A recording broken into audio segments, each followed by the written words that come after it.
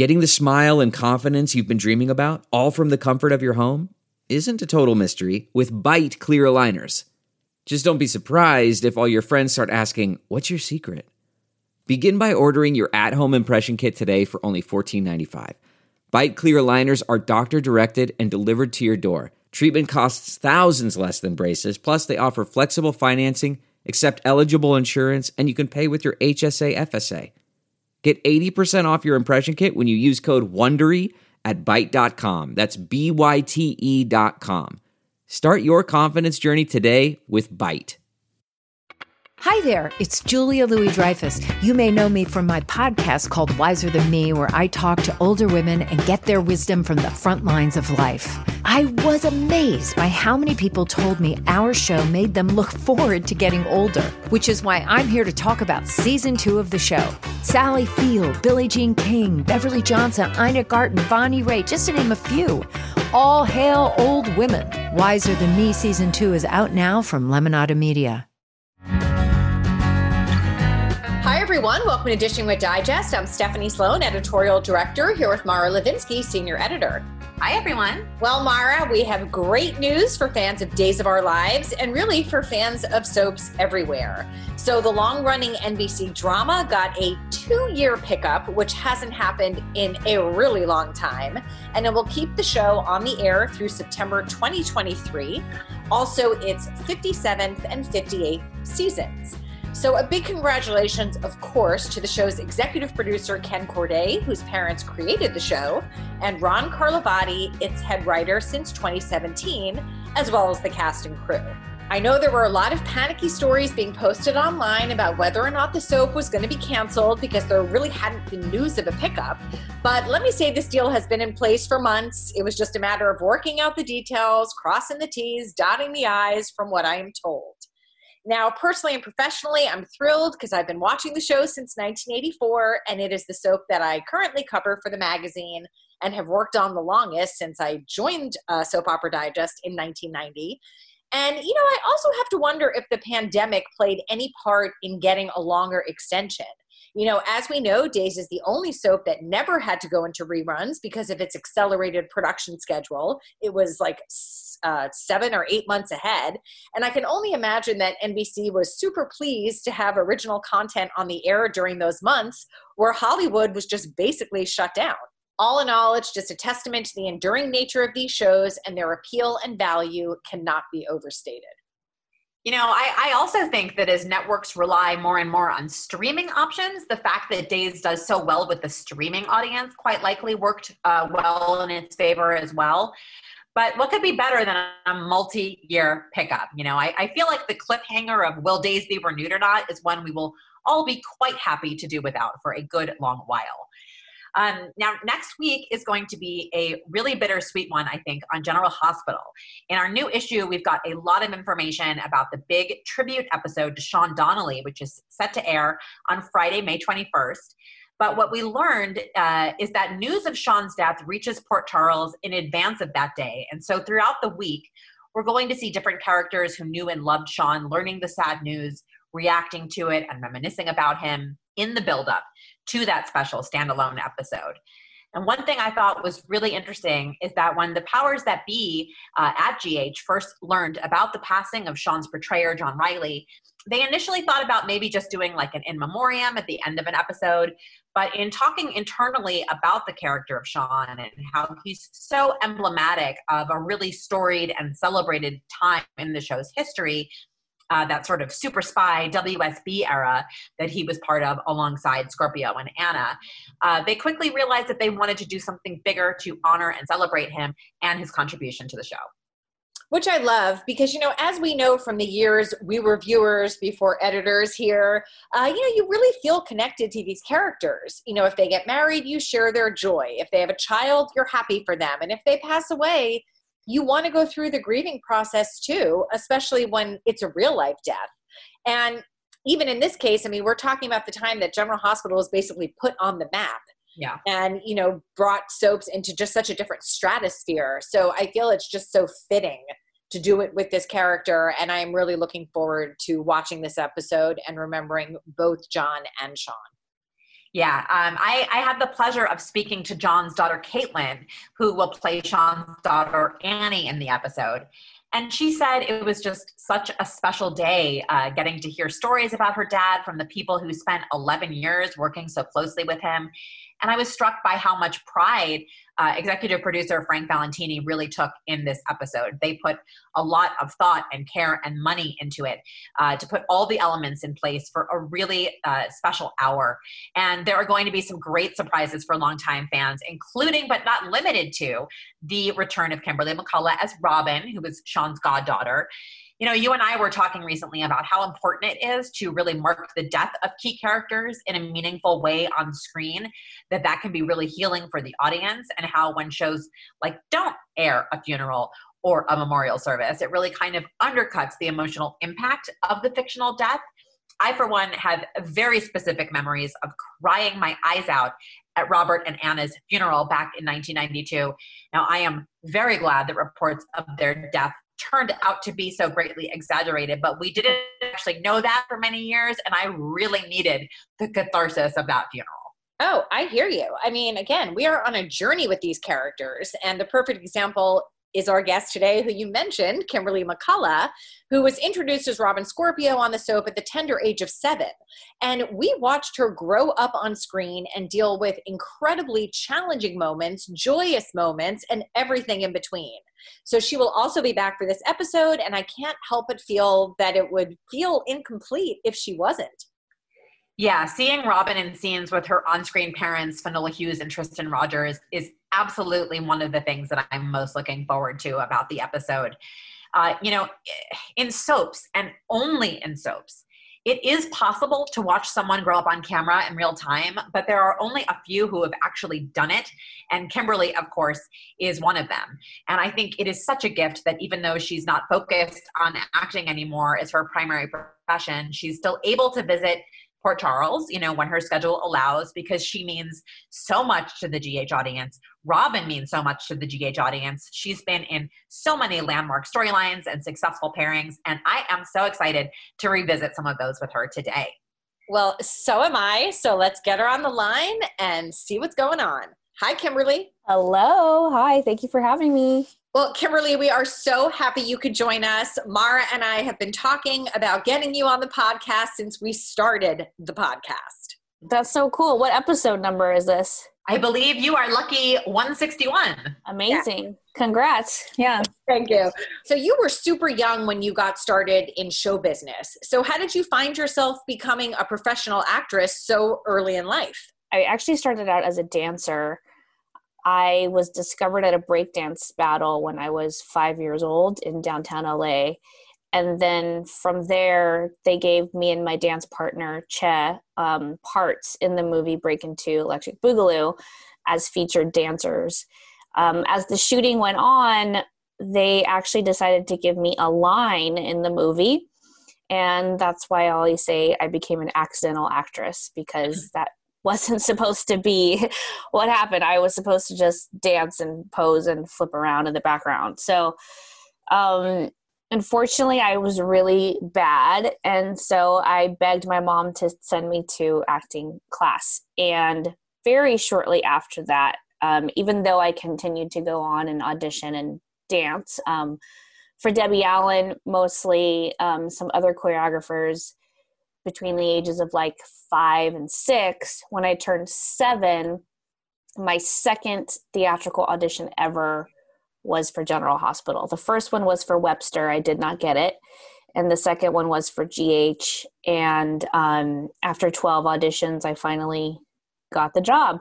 So first of all, I am so heavy-hearted that I will never be able to get to say that I was discovered in a dance battle on the streets of LA. That's the coolest thing I can imagine. Your casting story as Robin is so interesting to me. You were, I think, 7 years old. It came down to you and Sherry Appleby. What do you actually remember about the process and the auditions themselves and what they had you do? I remember Sherry actually being there. I have a funny story about how we became connected again recently, but she was well known at the time, and I remember also my mom driving me to the auditions in our Colt. I think it was a Ford Colt, I want to say. It was a very small tan car, and it didn't have air conditioning.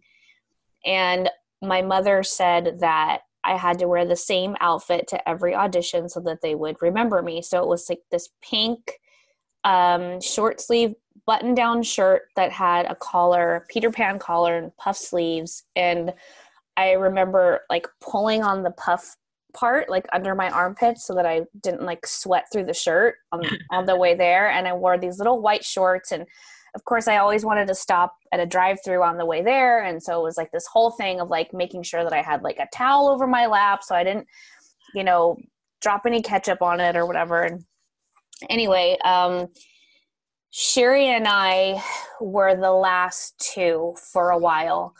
And they had us do these sort of like improv sessions with Finola and Tristan.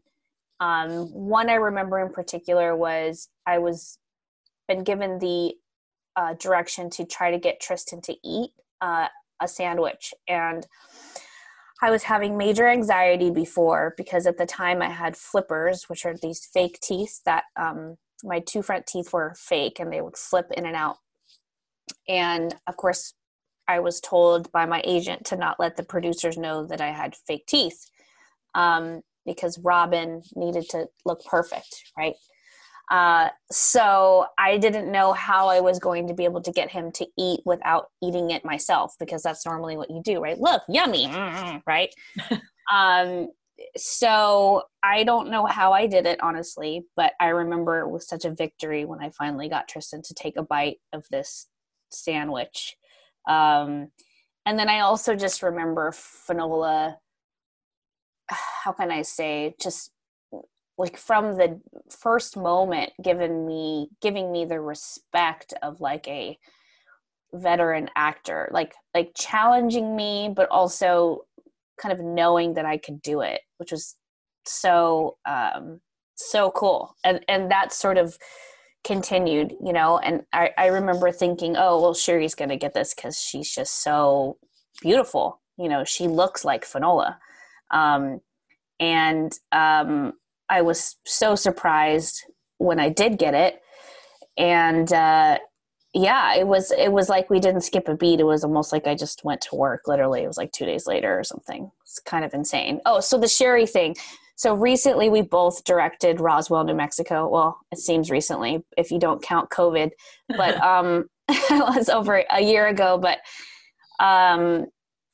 it was so nice. She and I had dinner after her last night of shooting, and we were kind of like sitting at the bar having spaghetti, and she was telling me like what she remembered about it and what I remembered about it, and just how we've both kind of had our own careers, and now we're both directing, and here we are on the same show, a show that she originated. She was the star of the first Roswell. It was just really nice. Pretty cool. That's awesome. That's crazy full circle. Yeah. Now, what stands out to you about what it was like to work for the legendary executive producer Gloria Monty, who hired you? The best. I mean, I'm sure you guys have heard so many great stories about Gloria. I would say that now that I have some perspective on it, and because I'm directing now, I would say that I was really lucky to be around such a strong presence and someone that was such agency that really knew what she wanted and had a vision. And I didn't even know it really, but I was being taught how to direct. She was, for all intents and purposes, the executive producer, but she also was like a director. I mean, she oversaw every little aspect, like down to the kind of socks I wore. That was what she was concerned with. She was very concerned with my sort of like pedigree in life and like what school I went to. And she told me once to never accept less than 8 carrots. And I didn't know what that meant because I thought she meant carrots. And I was a really picky eater. And I was like, I'm never going to eat 8 carrots because that's disgusting.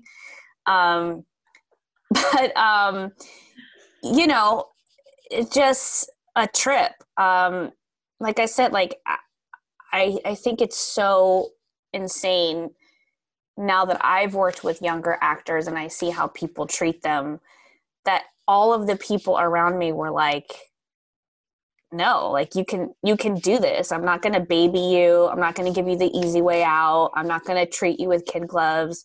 You are one of us. And Gloria treated me that way too. That's great.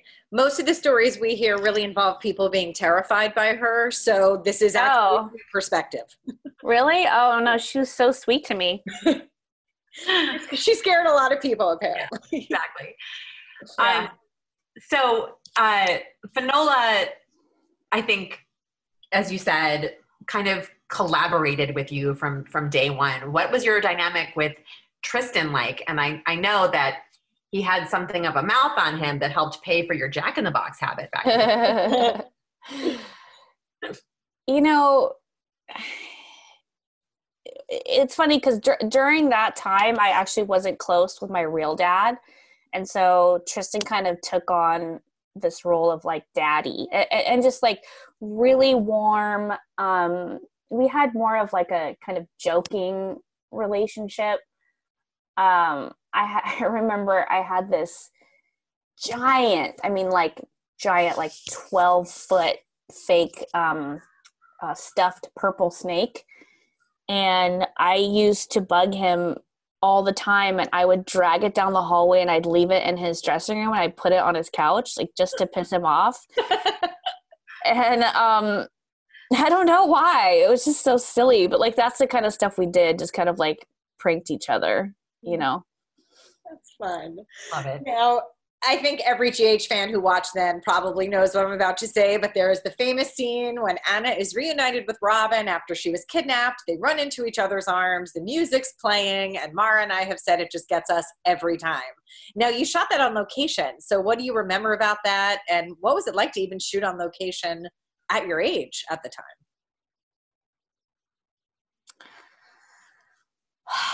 I don't remember much about being there. I think I have a photo of myself in these sort of like Chinese silk pajamas on a bed in a hotel room on the phone. And apparently that's where I learned how to order room service. That's what my mother says anyway. So that's kind of all I remember is like, oh, this is fun. It's like you get treated way better on location. You know, you get all the like the treats and stuff. Oh, I know. I do remember going to an aquarium there and really liking shooting on like just the streets. It just added like a realistic factor to it. But that's all I remember. Mm-hmm. And little did you know it would become such a big moment, you know, sort of in the, you know, Anna Robin story, but never mind Robin's history. Mm-hmm. Yeah, I mean, honestly, like that moment was all Finola. I mean, all I did was run, but I mean, that was all like on her face. That's like one of the most incredible, I mean, slow-mo to the max, right? Yeah. Best use of slow-mo in daytime history, if you ask me. Probably. Do you have any specific memories of being the flower girl at some of the biggest weddings that the show had in the 80s, like Frisco and Felicia's and Duke and Anna's? Yes. And what I remember, I think this is really sweet, is the wardrobe department, whenever there was like a piece of jewelry given to me on the show, which seemed to always happen during the weddings, I remember like a bracelet, a ring, a necklace, they would always make a duplicate one for me. So I would be able to take it home. And so that's what I remember. I remember being like, ooh, I get to take this bracelet home. And I still have a lot of that stuff. I have a bracelet that says Robin, like a little gold bracelet. I don't know. I think Frisco gave me something Duke gave me something. Anyway, I still have a lot of that stuff. That's so cool. Yeah. Mm-hmm. Now, in 1989, you took home your first Daytime Emmy. So when you look back, what stands out to you about hearing your name called and just the experience of it? I don't remember that. What I remember is my mom and I took a couple of our family members to New York because that was a big deal to go to New York. And our flight was delayed like a lot by like 6 hours or something. So by the time we got to New York, which of course is 3 hours ahead of Los Angeles, it was literally in the middle of the night. And I was so cranky and we hadn't eaten anything because they had like run out of food. You know, when they had like, they delay flights and they don't have any food for you. That's what happened. So we showed up and we're supposed to stay at the Waldorf Astoria, which is like this, you know, insane hotel in New York City. And they were like, we gave your room away. We thought you weren't coming. So we're like in the lobby at 2 a.m. with all of our stuff. And oh, by the way, I didn't have a dress. We were planning on going shopping the next day. So of course my mother's stressing out because she's like, we have nowhere to sleep. You don't have a dress. Like, this is happening tomorrow. Saying all of these things, of course, out loud. My mother did. And the manager came over and was like, listen, we're going to take care of you. You know, she's like, I have a little girl. Like, she's going to the Emmys tomorrow. Like, come on. And they gave us this suite. So this suite was probably like then $5,000 a night. Like, it was like a 2-bedroom, had a living room, a dining room, 2 bathrooms. It was, I still have pictures of it. It was insane. And so we just like lived the life. And then the next day I went to Saks, ended up buying a dress on sale, actually 50% off. It was this red dress. And that's what I remember. Just going to the Emmys in a limo. A lot more glamorous than what I was doing at 12 or whatever you were. 10. I was only 10. Oh my gosh. So the year after that victory, Robin was at the center of one of the most, we'll call it notorious stories in General Hospital history when she befriended Casey the alien. Oh. So I want to know, did you have fun with that story, or were you kind of rolling your eyes at it, or both? Like, what was your vibe on it at the time? At the time, I think his name was Bradley, the guy that played Casey. Mm-hmm. Yeah. I just loved him so much. He was so fun. And I learned early on that if you're going to be an actor on a soap opera, you have to take everything seriously. That's your job. So while other people may have been rolling their eyes, I took it very seriously. And I thought it was great. Honestly, like, there was some really, back then, as you guys may remember, there was a lot of humor in the show. Mm-hmm. And Casey had some funny moments. I mean, quirky as they may be, I think it added a lightness that was kind of needed during that time. Mm-hmm. Okay, so good memories. Mm-hmm. Yeah. Well, that storyline happened, kind of at a point where Robin was too old to be like the little moppet, but too young to have a mature romantic relationship, shall we say. Mm-hmm. You've told us in the past that you felt your job was on the line at the time. So was that an upsetting thought to you, or were you like, whatever will be, will be? That's a good question. The thought of losing my job wasn't upsetting. The thought of losing my job because I wasn't sexy was upsetting. Mm-hmm. Because I couldn't control that. That sort of pressure went on even when I left the show. I remember agents, managers, my acting coach, everyone was like, you gotta stuff your bra, basically. Like, you have to have big boobs or you're just not gonna. And I just didn't understand. I was like, but I'm playing like the girl next door. I'm like playing the nerd. I'm not even playing like the hot girl. So that was kind of confusing, especially because like at the time I wasn't a very, sex wasn't on my mind, just put it that way. I was really innocent. And so I was willing to grow up in the sense of like become more mature. They had me do speech therapy, which didn't do a lot of good. I still sound like a child, but I did those kinds of things. I said, okay, like I understand you want me to be more mature. So I did the speech therapy. But yeah, the sexy thing, like it just never worked for me, really. It really like broke my heart when you once described to me kind of being in like the photo shoot with like Antonio and Vanessa and Steve and just feeling uncomfortable, you know? I think they really did, I think, though, make the most of like Robin as an adolescent who wasn't necessarily super sexualized and, you know, had issues with her parents and then was grieving for them and made it work, you know? Yeah, they definitely tried to keep me on the show, and then they also hired super sexy people to be around me.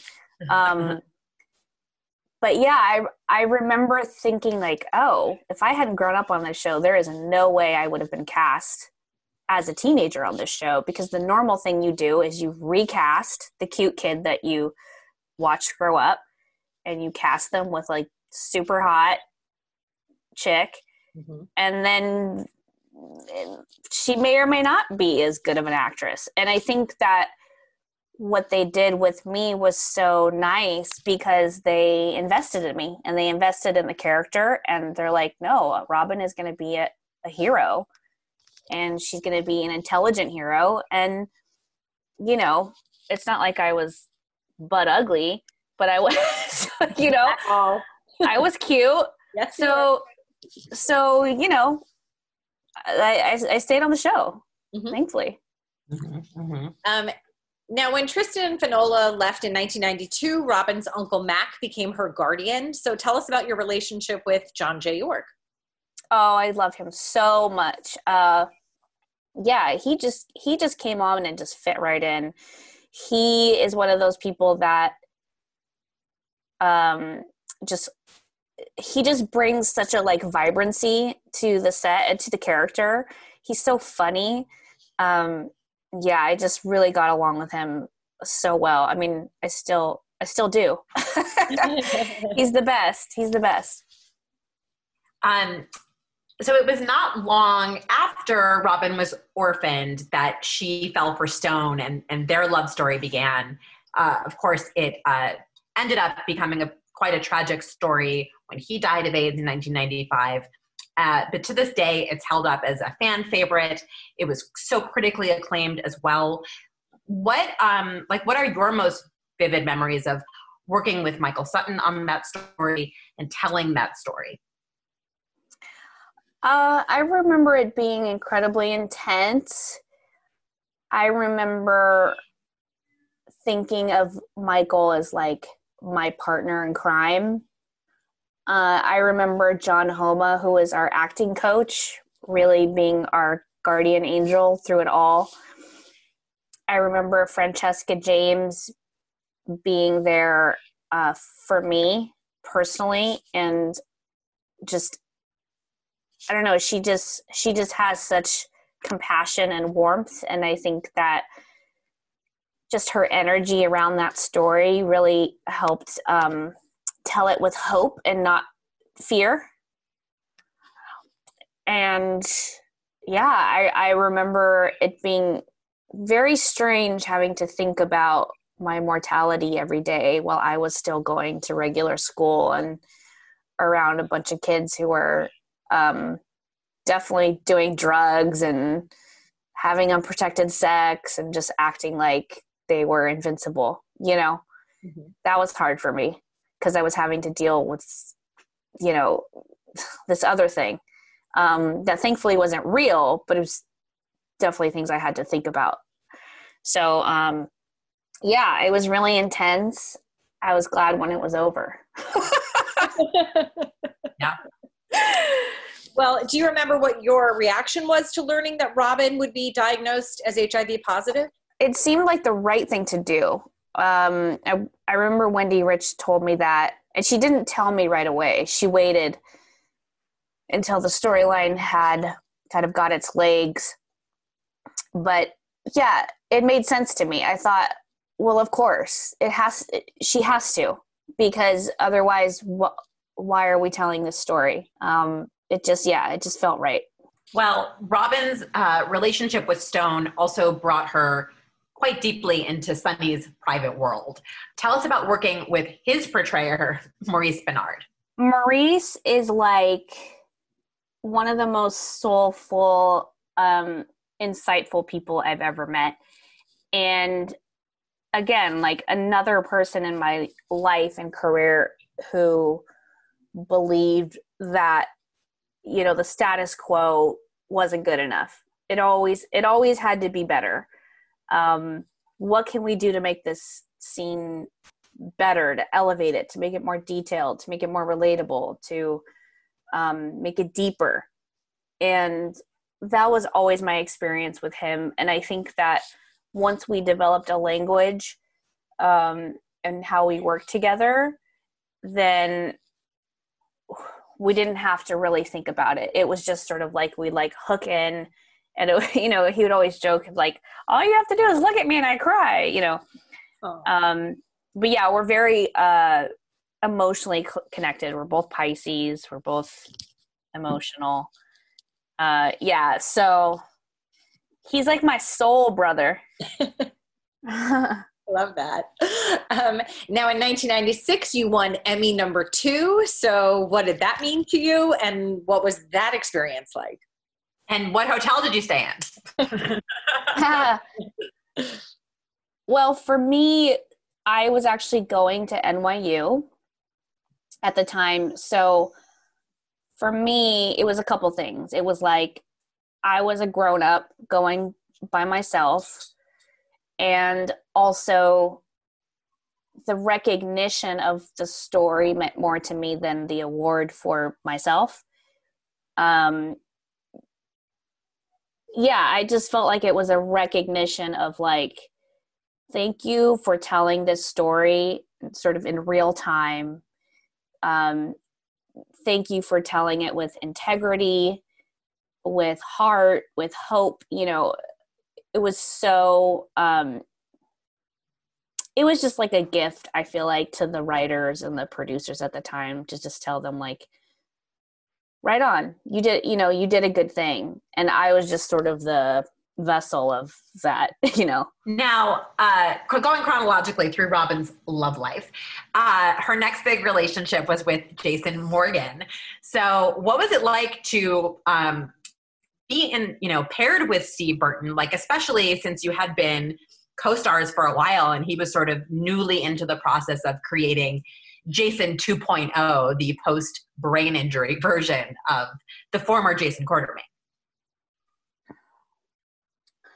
Well, I think Steve was much older than me, so I was intimidated. However, I felt like I had just kind of come into my own as an actor, so I felt like I could play on that level. And I also learned that Steve is also very sensitive, which I kind of didn't know that about him before. And we developed this friendship that I think was really pleasantly surprising to me. And I really liked how Jason and Robin were kind of coming of age together in a sense, even though they were totally different people. Well, skipping ahead a bit, when you returned to the show on contract after some years away, Robin was paired with Patrick, and the Scrubs phenomenon was born. So what stands out to you about having Jason Thompson as a leading man and the Robin-Patrick love story in general? That was the first time I think I felt like a woman and like I could be flirty and sexy. You know, like before that in my other relationships, like I said, I was always like intimidated. It always felt like too much, you know. But I felt like Jason and I were a good match. And we definitely like to flirt with each other and mess with each other. And that vibe translated, you know, nicely through the characters. And it's funny because, you know, he was just kind of starting out. So in a way I was guiding him and teaching him some things. But he also brought this confidence and also this sort of fresh, kind of fresh vibe to a soap character. He was just playful. And I think a lot of like the handsome dudes, if you will, were very like brooding and very like Blue Steel. And although he's incredibly handsome, he brought a sort of playfulness that was really nice. It's just unfortunate that none of your pairings were hits, you know? What can we say? No, this is great. Thanks. This is like memory lane. Jeez. So when you left the show in 2012, it was in large part because you felt ready to make the full-time shift to director. The original plan was for Robin to die, but as we know, that was scrapped and made it possible for you to dip back into the show here and there as your schedule permits. But what do you remember about making that decision? Well, I do think that I sort of fake died, or the fact that I fake died was a good thing because it allowed me to have some kind of closure and more so say goodbye to Robin and Patrick of it all, even though we ended up getting back together and all, you know, I didn't know that at the time. I thought this was the end. And it just sort of helped me sort of like close that door. And I believe at the time that's when I got into the ABC directing program. So I could really just commit and say, no, now I'm a director. That's what I do. So I remember that I was so supported. I remember all of the people on the show were like, we're so sad to see you go, but you need to go. You know, it was almost like graduating college or something and hoping to make my parents proud. At the time, I had no idea if any of this was going to work out. Thankfully it has. But yeah, I just felt a lot of support around it. Well, talk to us about your trajectory as a director. So when you really began pursuing it in earnest, how did you start? Like, how did you find your way into that leg of the industry? I honestly really began pursuing it for real when I was 16. I made my first short with Vanessa Marcil starring in it. I went to NYU to study directing. I didn't finish there, but I did go directly into guest starring on a bunch of different TV shows. And then I would ask the director if I could shadow them. So that was like in my early 20s. Funny story, one of the first directors I shadowed was Joanna Kearns. And she was one of the directors on the show I'm currently a producer on, which is High School Musical. And we share a credit for directing together. Now 2 credits for directing together. Awesome. So cool. She's amazing. So I started way back then. I knew about like 12 that I wasn't going to grow up to be an actor. I just didn't know what that meant. I thought maybe architect or something else having to do with math because I love math. So what I love about directing and what I kind of found out is that it's like math plus art. And that seemed to really fit my personality. And I did the AFI directing workshop for women in 2010. And our first day, the head of the program sat us down and said, listen, you are directors. When you talk about yourself, I don't want you to say you want to be a director someday or you wish you could be. From now on, you just are. And that sort of changed my life. So that, along with making 5 short films, and then eventually through the ABC directing program in 2012 was when I got my first job for Shake It Up for the Disney Channel. Mm-hmm. When you think about the credits that you've amassed as a director, is there a particular assignment or gig that you feel like was a game changer for you, either because of the doors that it opened or how creatively satisfying it was for you, or because it gave you like a deeper confidence in yourself in the profession? Wow. Yeah. I mean, the obvious one is High School Musical because it encompasses my dance and singing background. And also I get to work with like the most talented young people. While we were shooting last season, you know, Olivia Rodrigo's song went #1 in the world. And, you know, she just shows up the next day to work and she's playing Nene, which is so amazing. So I would say that. And then after my first season on that show, I directed 2 episodes. Tim Federle, the showrunner, asked me to be a producer on season 2. And so that has opened doors to me as a producer. It's the first television show I've produced. And also now I'm in contention for pilots. I just got some big news yesterday about a movie. Can't share it yet. But yeah, I would say that creatively satisfying and also game changer. Mm-hmm. Well, we are. Wonderful. Yes, it is. And we are on the precipice of the debut of season 2 because Days of Our Lives alum Olivia Keegan will be appearing in season 2. So yes, I worked very closely with her. Okay. She was in lots of my episodes. I love her. Did she get the McCullough thumbs up? Oh, of course. Actually, when we came back from our break, she had won an Emmy. Mm-hmm. And we talked about that. But yeah, I absolutely we call her Keegan on set so that we don't get Olivia Rodrigo and Olivia Rose Keegan confused. So it's Liv and Keegan. Uh-huh. So if I say that, that's what I mean. Yeah, fabulous to be able to talk about our soap lives together. That must be so interesting because it really is such a, unique experience, especially doing it when you're young and then maybe comparing your experience with someone else who's done it. Because I feel like unless you've done it, maybe you don't really understand what goes into doing the rigors of doing a soap opera. No, like literally nobody understands unless you've done it. And I was able to talk to her in terms of like, just ways that you shoot a soap versus the way that we shoot HSM is just different.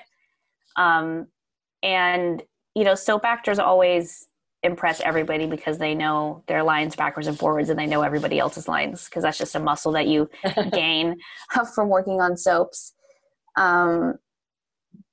So yeah, it's really interesting. I mean, this is a very different character for her. You'll see she's funny. She's very funny. And she sings a song in episode 2 and she just kind of blows it out of the water. Can't wait for you guys to see it. I'm so excited. I will be watching. Okay, good. So as fans of yours know, you also have a child now. How is mom life and how is being a working mom?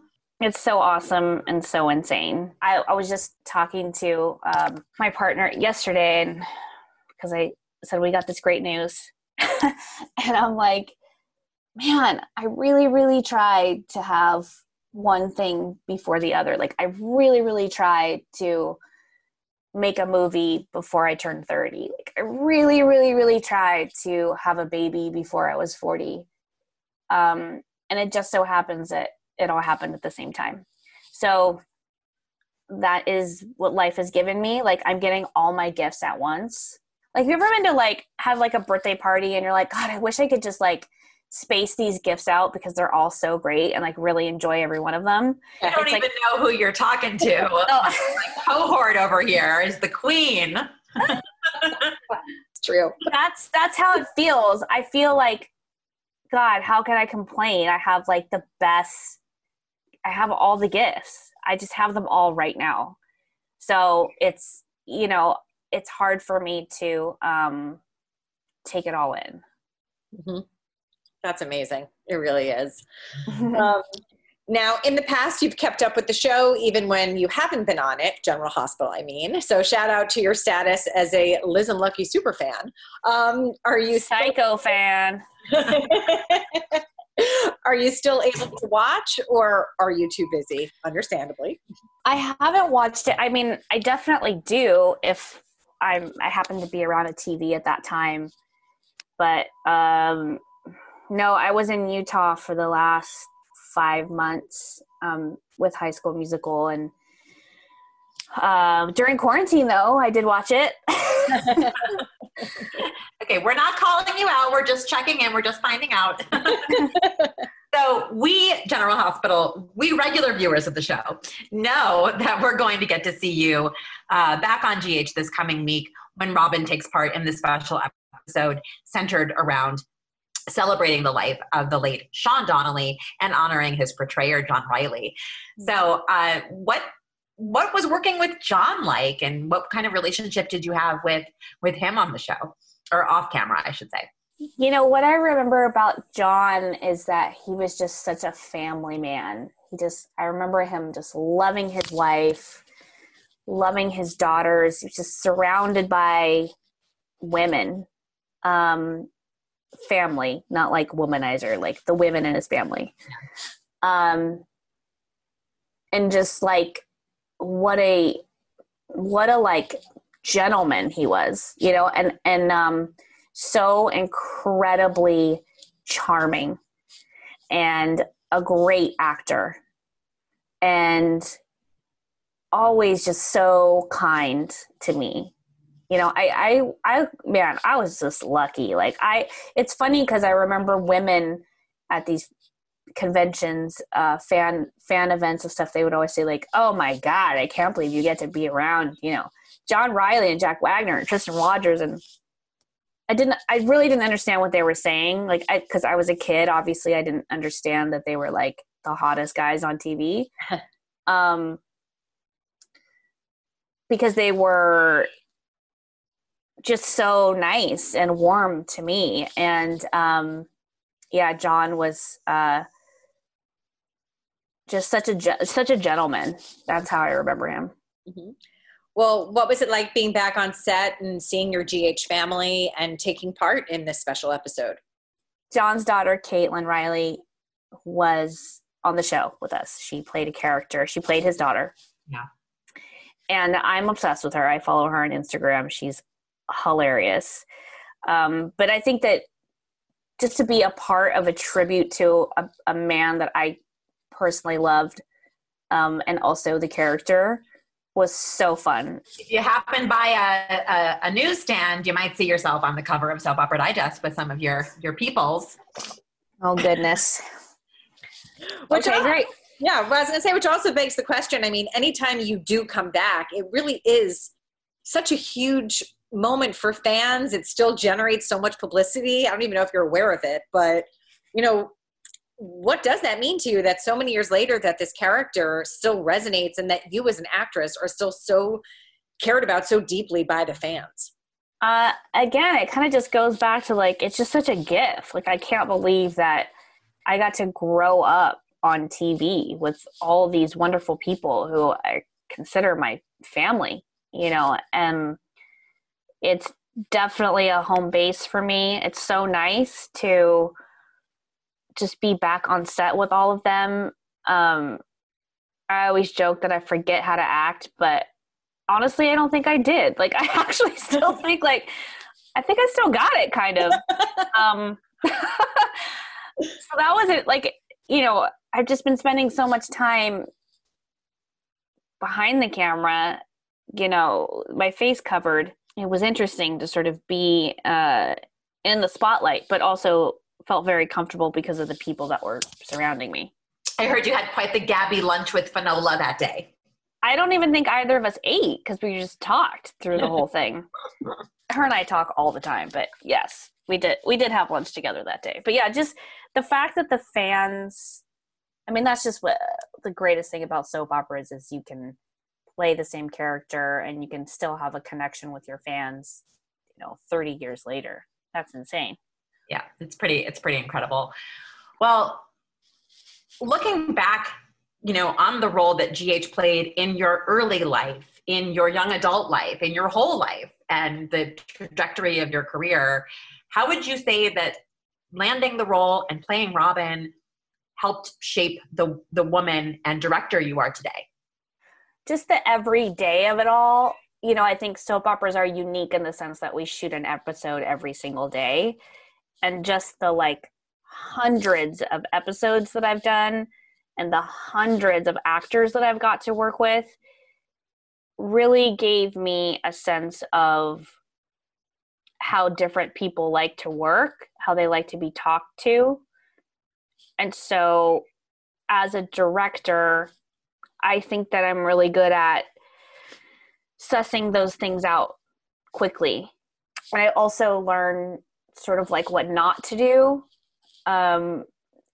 Any times where I felt uncomfortable or exploited on set, I've tried to do the opposite.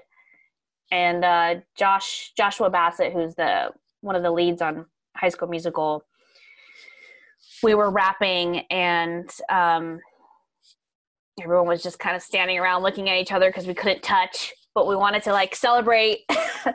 And he came up to me and he's like, hey, so, he's a kid. So he's like, hey, so, yeah, just, we always talk about this. And I just all of us in the cast. And I just have to tell you, you make all of us feel so safe. Oh. And why am I going to cry? What's wrong with me?